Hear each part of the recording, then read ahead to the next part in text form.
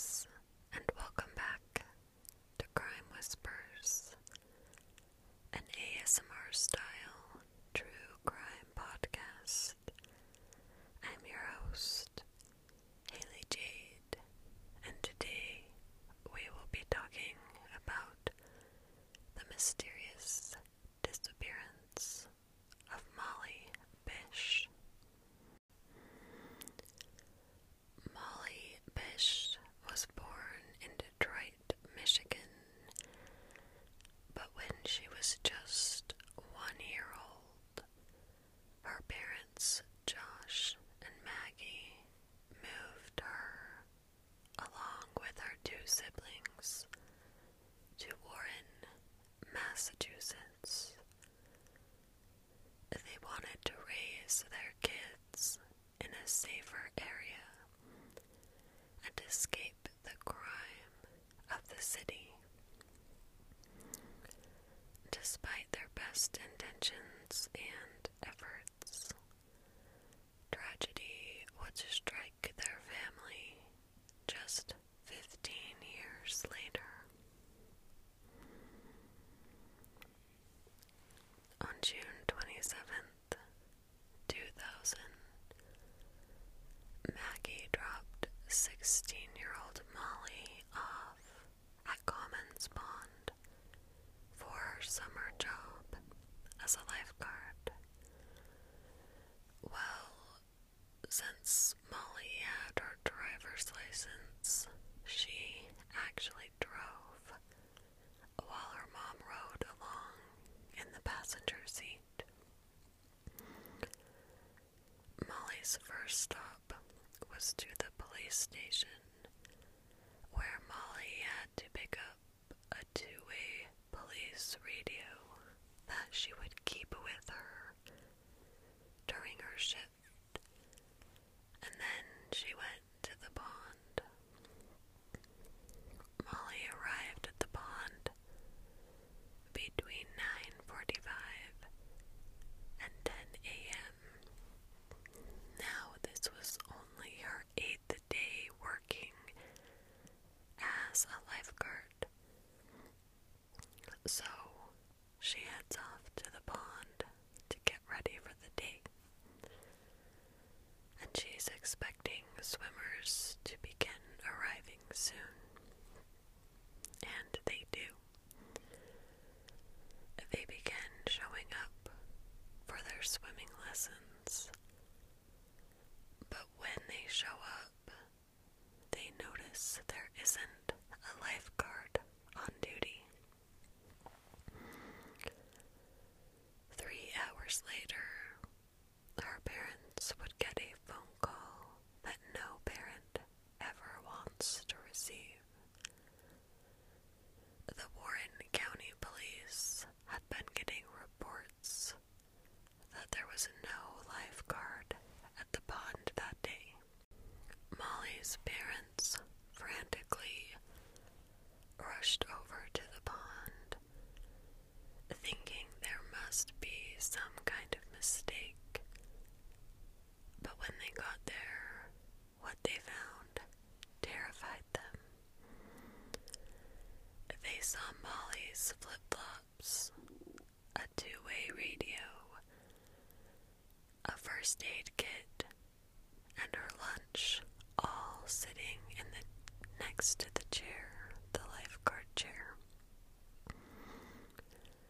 But Molly was nowhere to be found.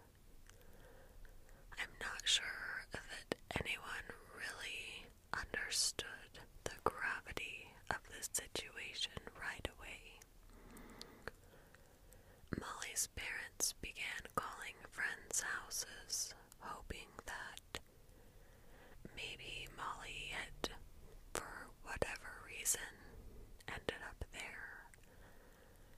But all the while, Molly's mother had a suspicion that something terrible had happened to her daughter, and she knew exactly who was behind it. Immediately, Maggie began insisting that her daughter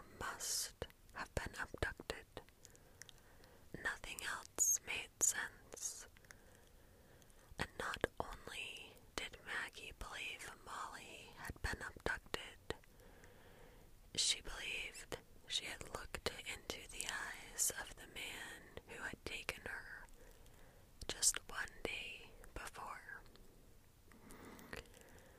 Maggie told police that she had noticed this suspicious-looking man in a white car parked in the dirt of Commons Pond when she had dropped Molly off the previous day. He was smoking a cigarette with his left hand, and she said, quote, "We pulled up at the pond, and there's a vehicle parked in the parking lot to the right of our car. There's a man sitting in there, smoking. I somehow felt uncomfortable. I looked at this man. He doesn't nod or greet me, and I just felt uneasy. I did not want to leave Molly with this man." End quote. So, to make herself feel better about this man, Maggie waited in the parking lot until he left.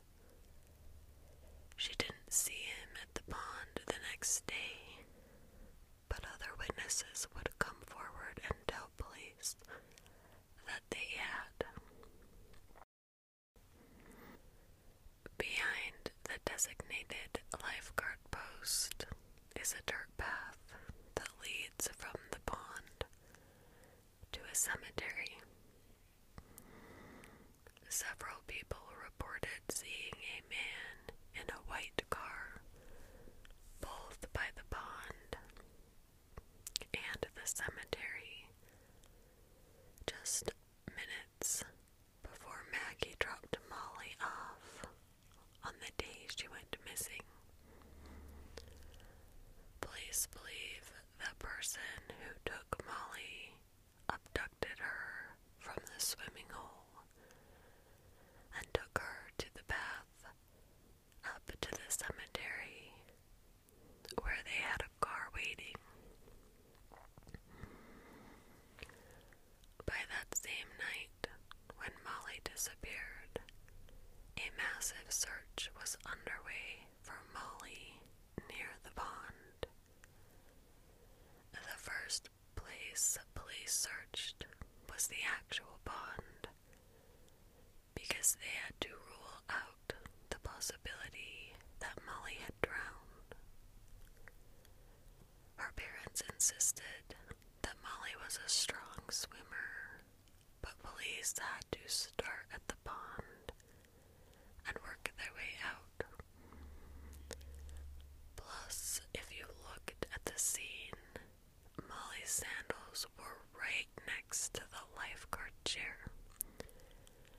And if she had gone anywhere but the water, it didn't make sense that she would have left her sandals there. So the pond was searched, but nothing was found. The search was called off once the sun had set and it was too dark to do much of anything. The next morning, the search started again, but day after day, these searches would bring in no new information. In May of 2003, Molly's body was found buried in a wooded area in the neighboring town of Palmer, just 5 miles from Commons Pond. Police had received a tip that a blue bathing suit had been spotted in the area, so they went to search, and this was when they stumbled upon Molly's remains. DNA evidence was collected at the scene. A composite sketch of the suspicious man who Maggie saw at Commons Pond was created and released.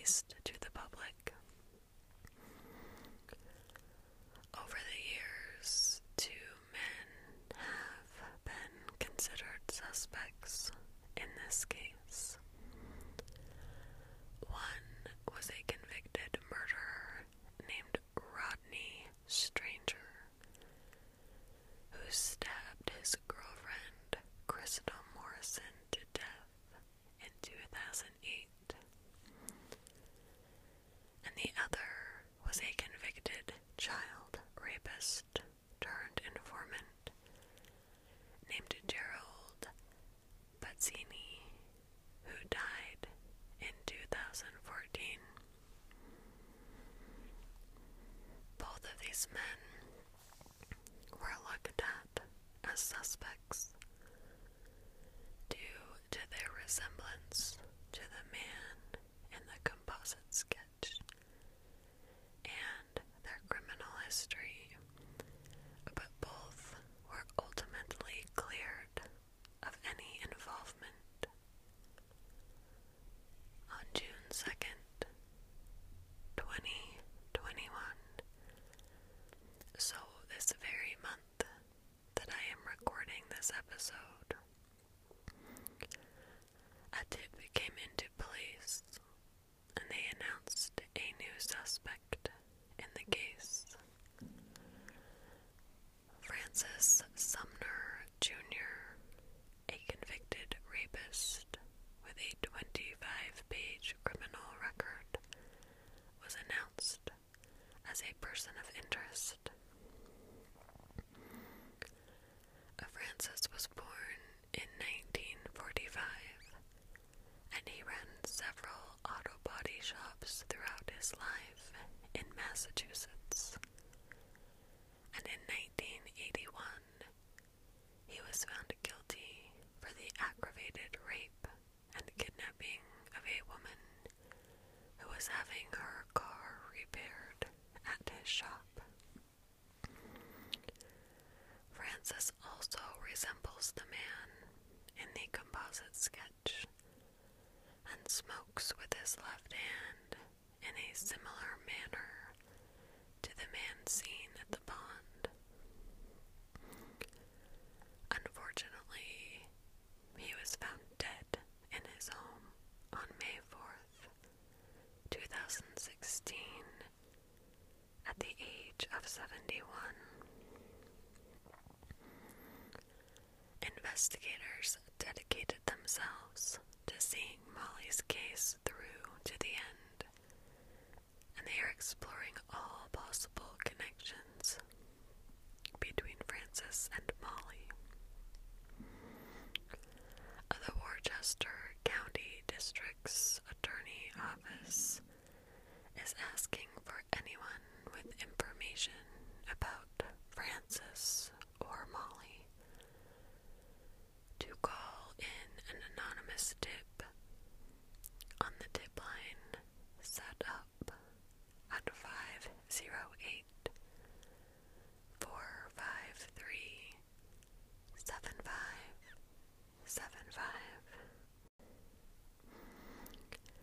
Thank you guys so much for joining me for another episode of Crime Whispers.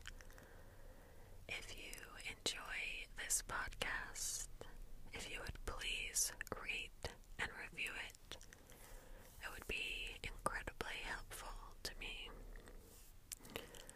While this podcast is called Crime Whispers, and in the description it says it is an ASMR style true crime podcast where I whisper to you about crime. I have had several reviews left lately from people who are disgusted that I am whispering